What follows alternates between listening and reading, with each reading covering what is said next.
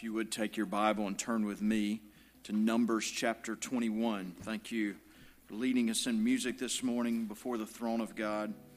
I hope that is your prayer, that the Lord would speak to us this morning through His Word. If you're joining us this morning as a visitor, we are in the midst of a sermon series through the book of Numbers. Steve and I this week talked about ending the series and planning out through the summer.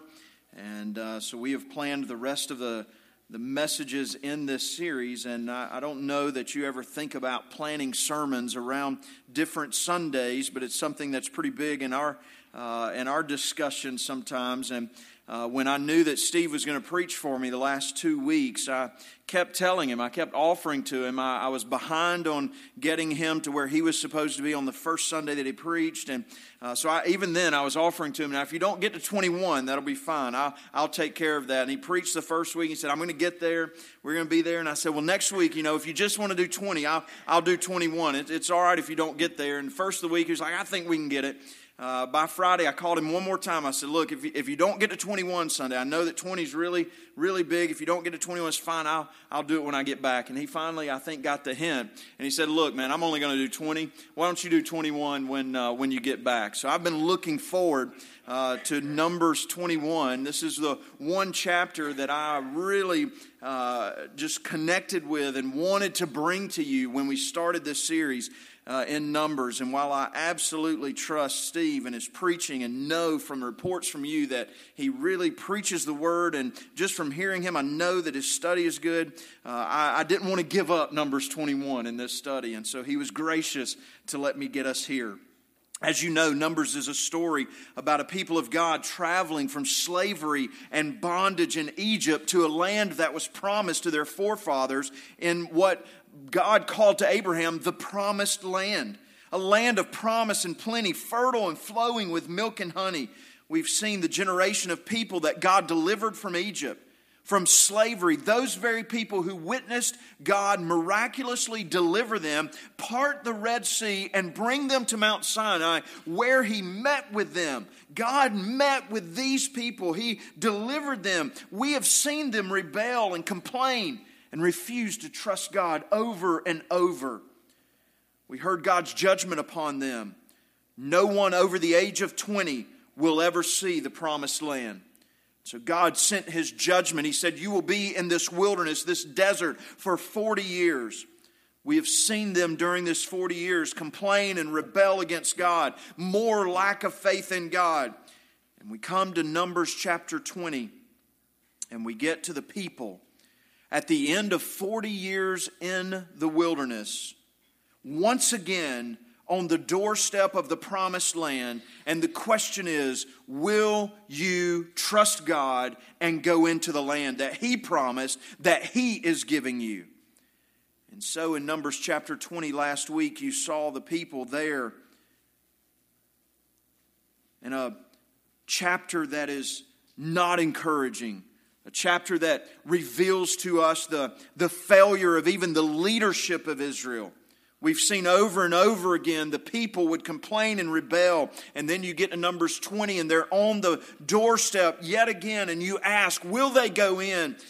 And it starts with the burial, the death and burial of one of the leaders, Miriam. It pinnacles in the failure of Moses and his trust in God. And then it ends with the death and burial of Aaron, another leader.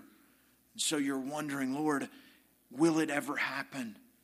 The leadership now has failed, and you get to chapter 21, and it's a contrast to chapter 20. You've got a new generation, an entire generation of people. Everyone 20 years and older has passed away, and these 20-year-olds are now 60. And you're wondering, will they trust God and go into the land?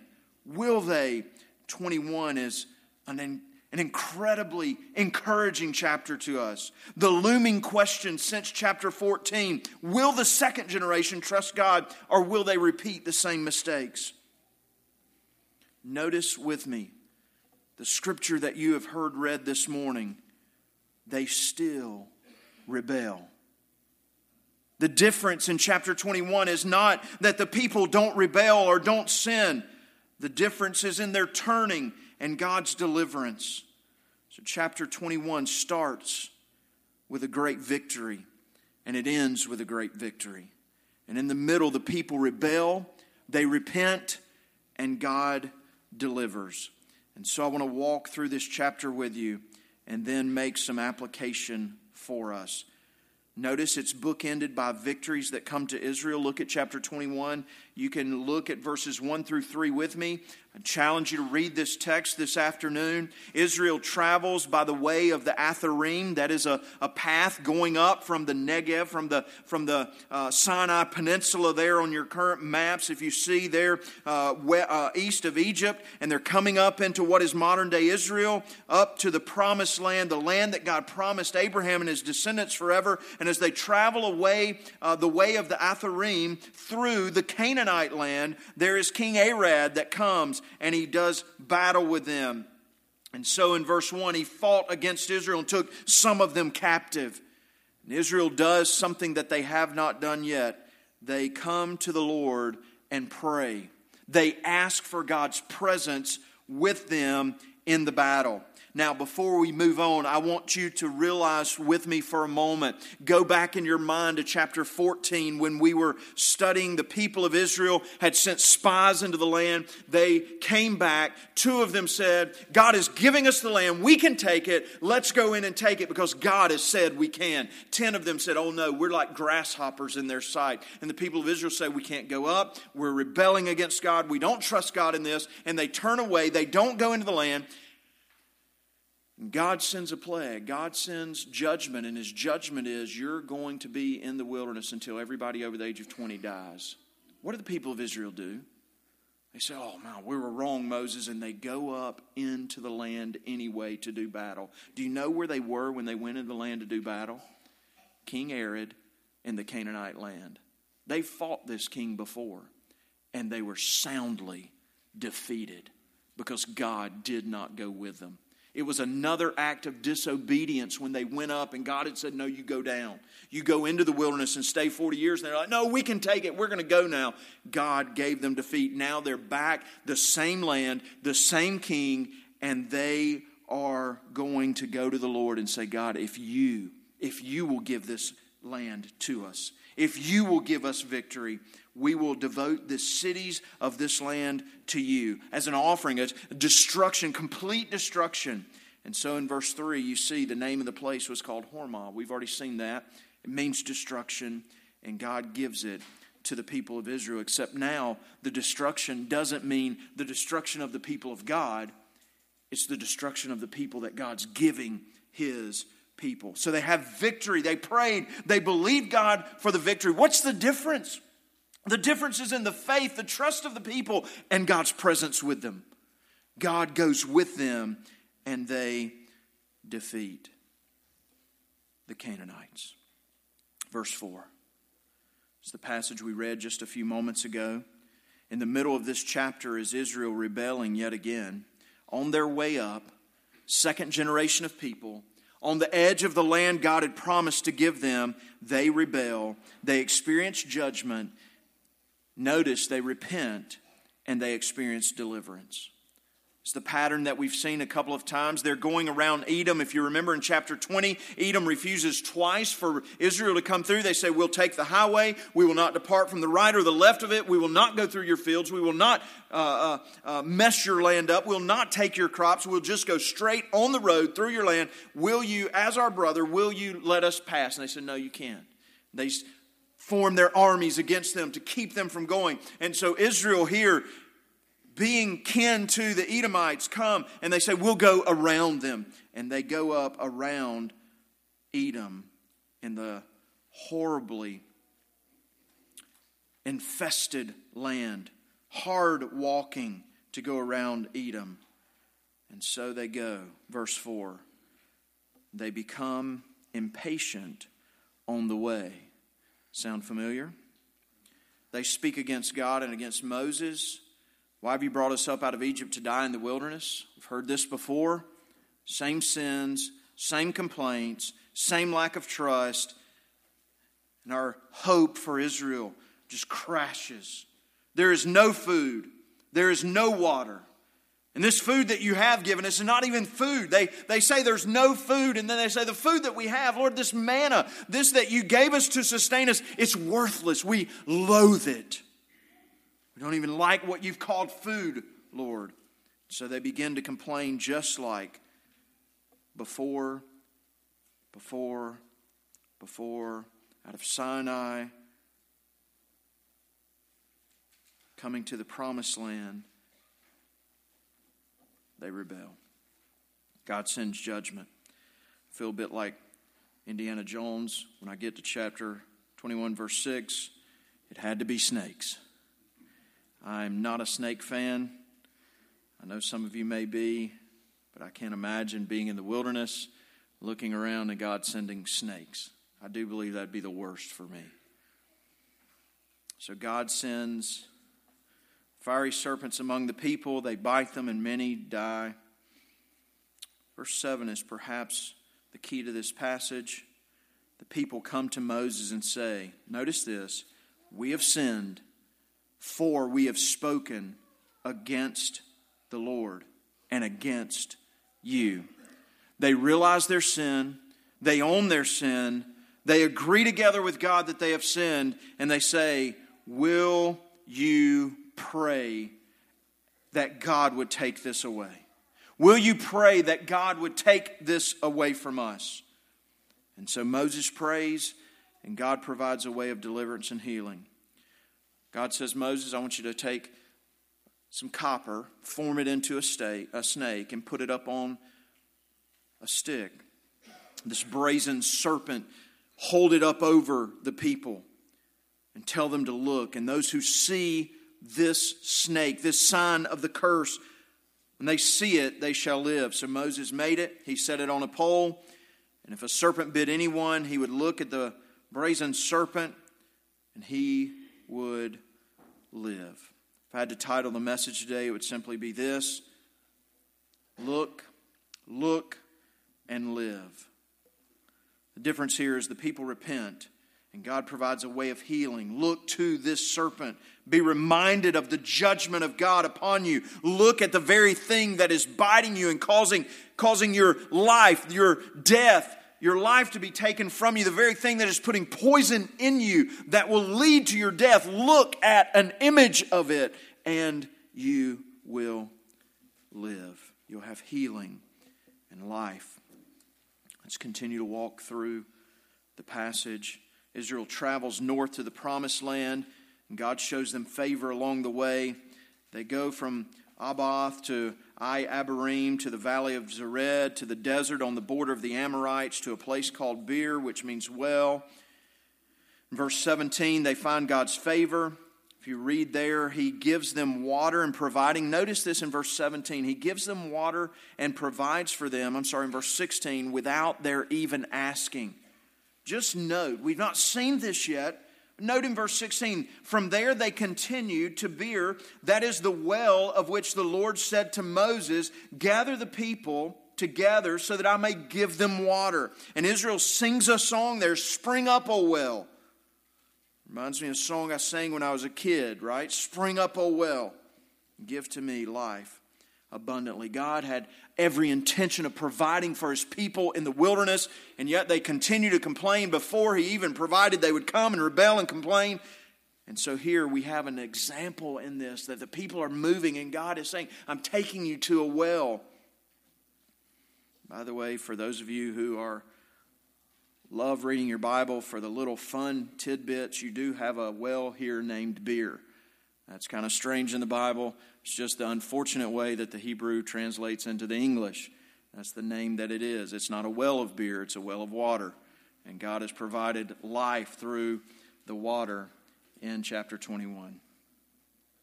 They continue on. Verse 21 through 35, Israel is going to defeat two Amorite kings. They come up to the edge of the Amorites. I don't know that your Bible, if you've got one of those Bibles with 20 maps in the back, you can probably find one that will trace Israel's journey up to the Promised Land and across the Jordan. You'll see all of these locations that they stop. They come to the land of the Amorites, and these are enemies of God, and God gives them victory over 2 Amorite kings. If you look in verse 21, they come to Sihon, the king of the Amorites. And then if you go to verse 31, thus Israel lived in the land of the Amorites, and Moses sent out to spy out Jazer, which has Og as the king, and the way to Bashan, which is where they're going to end. And God gives them victory over Og and gives them the land of the Amorites. And look it down at verse 35 as we close this chapter. You get this hope. God has sent judgment. He has sent healing. He's giving victory in the beginning. He's giving victories in the end. And the last phrase of chapter 21 ends with this hope. Look at it. And they possessed his land. Victory. Promise. This is what God said. They're on their way to the Promised Land, and there God, because the people trust Him, because they're willing to go to the land that God said, I'm giving you, they experience victory. And God says, I'm going to give you what I promised. Life and land. It's what God promised them.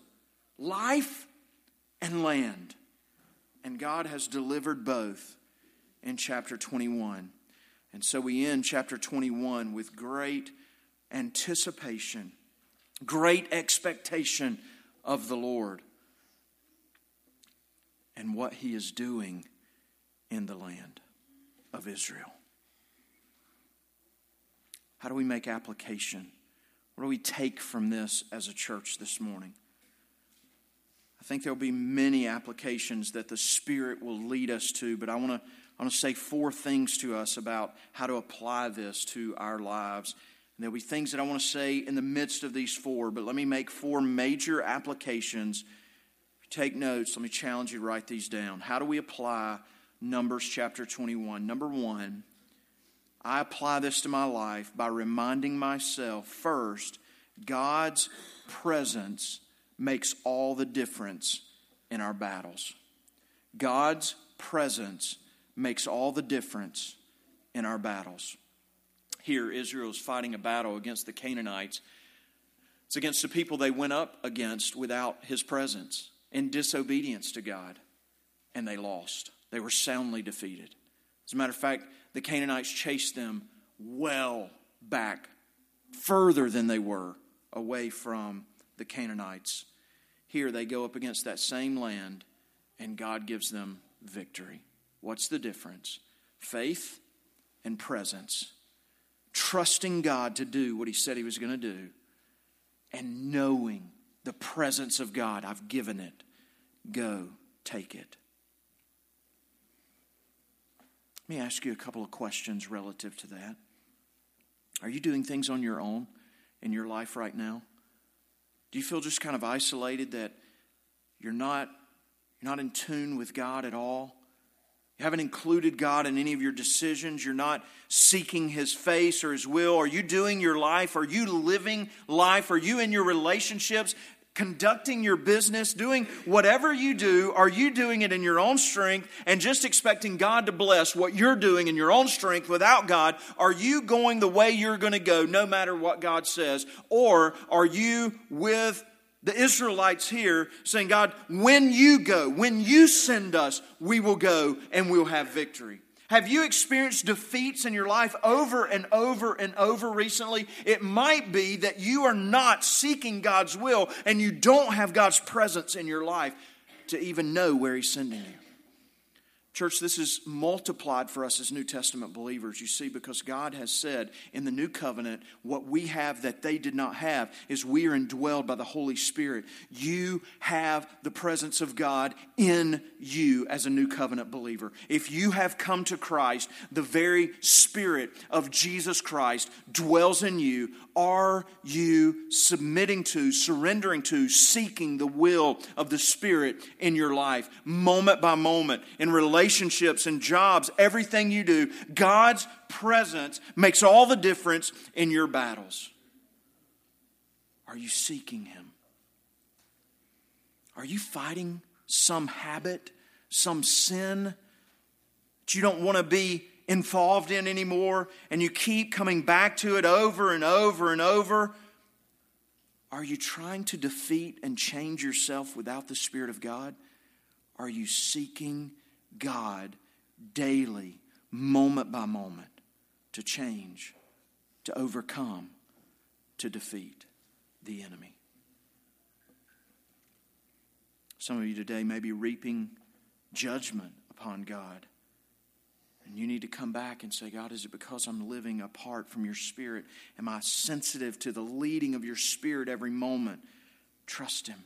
Follow Him. Second statement has to do everything with that. Trusting God's faithfulness to His promises. Trusting God's faithfulness to His promises. When you get to the end of this chapter and you realize God has delivered life and land, it's not that the people were perfect here, right? The Old Testament doesn't teach be perfect and God will give you life and land. If you read the Old Testament and you get that, the law was given, and the law is given in Numbers to show you can't be perfect. It certainly shows us as New Covenant Christians we can't do all of this. We can't live in a way that will always please our God. So trust in God's faithfulness to His promises. Here you have a people who rebel, but when they rebel, they realize their sin. They come back to God and they say, God, will you deliver us? Will you give us a way out? And God says, I will deliver life and I'll give you victory. God had promised them life and land. Do you know what? This is exactly what He promised you. He promised you eternal life. Abundant life, John 10 says it. You can have that in Christ. He is faithful. Come to Him. And land, for us, it's a land that is fairer than anything we see here. It's a land that we will go to, and it'll be a new heaven and a new earth. It'll be a restoration of God's intention for His creation. And He is taking us there. We are so much like Israel. We're looking for that land. And God, like He does with Israel, gives us small victories. He gives us taste of heaven. And the church is supposed to be that. When we come in here, we're to have a taste of what the kingdom is going to be. A taste of what relationships which are restored are going to be. You and I have been promised life and land. And listen to me, church. Whatever you're going through right now, whatever you're experiencing, whatever you're struggling with, God has promised you life and land, eternal life and an eternal home in a kingdom that will live and last forever. He's promised you. Trust Him. Why would there be a reason for a believer to be discouraged when we look around? You can watch the news and read the papers and look around us and you can just crash in discouragement, or you can look and say, God is coming. We need to be active. We need to be ready. We need to be telling people about life and land, and God is delivering it and He will bring it. Trust Him. In the end, it's going to say, and they possessed the land. Because God is bringing it. Number 3. I identify completely with the people of Israel in chapter 21. I don't know if this is your experience. So if it is, just bear with me. But perhaps somebody in here is just like this. I find myself on my face before God, struggling with, confessing, repenting of the same sin over and over. You see, I have a propensity to sin in my heart and in my life, and I'm drawn to certain things. You struggle with some sins that I have no struggle with. I can listen to some of you talk about what you struggle with and what you have to repent of before God, and I say, Lord, I don't struggle with that at all. But I struggle with things that I go back to God, and it's the same things. And Lord, here I am again, and I pray, Lord, forgive me, help me to overcome. Israel is just like that. How many times have we seen them through this text say, Lord, we don't have any food. Where are you? Should have died in Egypt. It was better for us in Egypt. Lord, we got no water. We should have been back in Egypt. Slavery was better, Lord. This food that you're giving us, Lord, it's no good. How many times have we seen that? Over and over, they sin because they're drawn away in the same way. Some of it is our situation in life. Some of it is our genetic makeup. Their biological, physiological makeup that you have makes you susceptible to certain sins. The environment that you live in makes you susceptible to certain sins because you see them over and over, and you fall and you come back to the Lord and you say, Lord, forgive us. Forgive me. Lord, restore me. I'm encouraged here that even the second generation that follows in the sins of their moms and dads and their grandparents, they come to the Lord and they say, Lord, we have sinned against you. Will you forgive? Will you restore? Will you bring healing? And God does it. I'm encouraged today, not because I keep coming back to the Lord and sinning, but because His grace is sufficient for my life. And the cross is enough to cover your sins. Come to Him. Do not let the enemy convince you once you've sinned. Here you are again, coming before the Lord, asking for His forgiveness, and Jesus doesn't want to hear from you. That's Satan talking to you. When you struggle with sin, there is no one that wants to hear from you more than your Savior. Come to Him. Ask His forgiveness. Claim the blood of the Lamb and the cross. Which brings me to the last one. Look to the curse and live. I understand the horrible nature of God sending snakes to bite the people. But I got to be honest with you. My biggest question as I read through chapter 21 was, Lord, why is the cure a snake? Why would I want to look at a snake, the very thing that is killing me, in order to live? As I thought through that, I read through what the commentators said, and there's different things that they say, and I've just come to the conclusion, church, that it goes from Genesis to the Gospel of John. We can look back and see the one that brought humanity down came in the form of a serpent. We're reminded when we think of snakes and the judgment upon God, the snake, the judgment of God upon man and woman and His creation.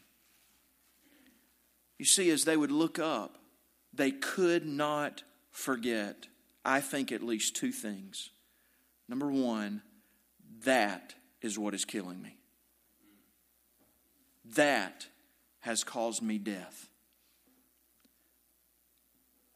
They look to the serpent and remember, this is what is biting, putting poison in my body. Not only are they thinking that, if you remember when we started way back in the book of Exodus, some of the gods that our God, the true God, was trying to just rub it in their face through these plagues was snake gods. The image of God in ancient Israel was a serpent. God's reminding them, that serpent is biting you. I'm giving you a way to live. He's rubbing it in the face of, we want to go back to Egypt. What could those gods do? I'm going to give you life. I'm going to heal you. I can't help but to just get you to think with me for a moment what it would be like 2 million people in the desert, in tents, going out of your way to get up to the promised land. God's given you a victory on your way, and you're there, but you say, Lord, this is too long, it's taking too long, and we complain against God, and God says, all right, if it's taking too long, I'll just end your life. You're there in these tents. You never know where you're going to step. It might be the next step. It might be next week. But you're going to step on a viper. And that viper is going to bite you. And poison is going to be in your veins. And death is imminent. You're in the wilderness. There is no healing. There is nothing you can do to say, I can heal myself. Death is imminent. And someone says to you, look up there. You'll see a serpent held up high. It's made of copper. Look at it. And immediately, upon gazing at this brazen snake on a pole high and lifted up, you begin to feel the effects of healing. Whereas before you were feeling poison run through your veins in your body, now you almost feel the reversing effects of looking at this cure. Moses holding the copper serpent. Look at it and you will live. Here's my question. Have you looked to the curse? Listen to me this morning for a few minutes, very carefully. If you have not realized the poison that is taking your life from you, you will never look for a cure. Jesus, when he came, said, I didn't come to heal those who are well. I came to heal those who are sick, that need a physician. If today you do not realize that there is poison running through you that leads to death, you'll never look for a cure. You'll never look for the bronze brazen serpent. You must realize there's poison inside of you. You also must realize that there's nothing you can do to bring about your own life. You have no hope outside of one who would heal you. You have nothing you can bring. Listen to this. This is such good news. Do not let the gravity of what I'm about to say escape you. You only have to look. You only have to look. Would you look? In John chapter 3, Jesus is having a conversation with a man named Nicodemus. Let's just call him Nick for our conversation this morning. He came to Jesus to ask him about this eternal life. You see, Nicodemus, he knew that he was going to die. He knew that he could not have eternal life. He was a student of religion. And he says, Jesus, how can I have this eternal life you're talking about? How can I live forever? And Jesus looks at Nick and he says, Nick, you must be born again. Nick says, not sure what you're thinking. It's pretty impossible. Grown man, can't get back in my mother's womb. What are you talking about? And Jesus says, the birth that you have by water is the one that you can't have again. The birth I'm talking about is the birth that's given by the Spirit of God through faith and trust. Listen carefully to me. He uses Numbers 21 to show Nick what that means, this trust. And he says this, you know John 3:16. Probably 80% of you could quote John 3:16. Every Awana child in here could quote John 3:16 for us. Back up 2 verses to John 3:14, and Jesus, talking to Nick, says, let me show you what that looks like. Just as Moses lifted up the serpent in the wilderness, so the Son of Man must be lifted up. And whoever believes in him may have eternal life. For God loved the world in this way, that he gave his only Son, so that whoever believes, looks, might not perish, but have everlasting life. Jesus uses this illustration to say, here's what faith is. Look and live. John 8 and John 12, Jesus in other conversations makes it very clear that the image of the raising up the serpent, setting it on a pole, is pointing us to his very death on the cross. And you and I are called to look unto him, to look at the cross. Look at it with me in your mind's eye for a moment and let the Spirit speak to you. Our Savior, Jesus, the one and only Son of God, was beaten. He was scorned. He's bleeding on the cross, gasping for breath, breathing his last, bearing upon himself your curse and mine, your shame and mine, your punishment and mine, your wrath and mine, your death and mine. And you only need look. Look.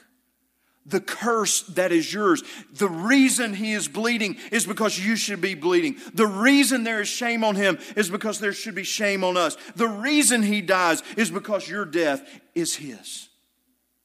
He made him who knew no sin, sin, so that we might become the righteousness of God. The difference in the cross and the serpent in the wilderness is there is an exchange. The poison that is yours is not just taken away, but it's taken away and put on one for you. Look to him. Believe in him. The Bible says he accomplished your salvation.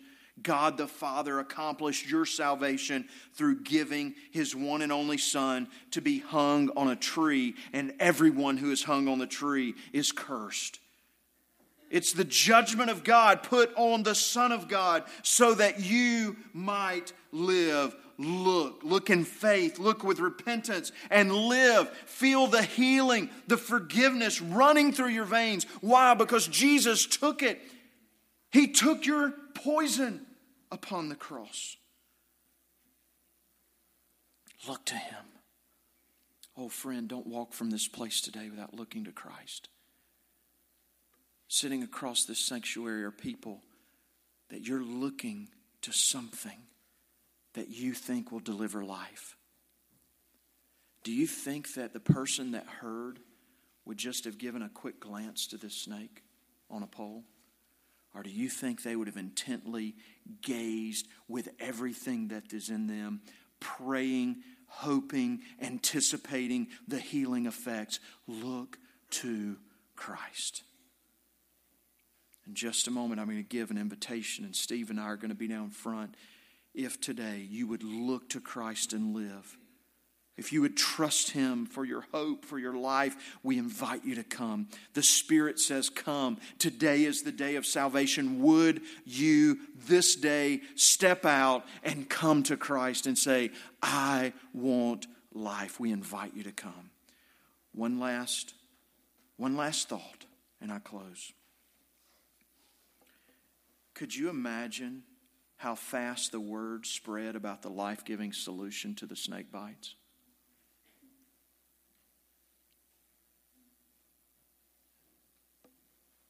I think I'm just going to ask this sentence and then pray. And you take it and apply it. How bad would you have to hate someone who was bitten by a viper, poison running through their veins, to withhold this information from them? And yet in your family, in your community, in your job, in the nations, there's poison running through the veins of every son and daughter of Adam. And we have but to say, look and live. God, help us. We must go next door. We must go to the nations. Because the curse is there. The curse is here in Bunn. And we have the answer. You have the answer. Look to Christ and live. We must go.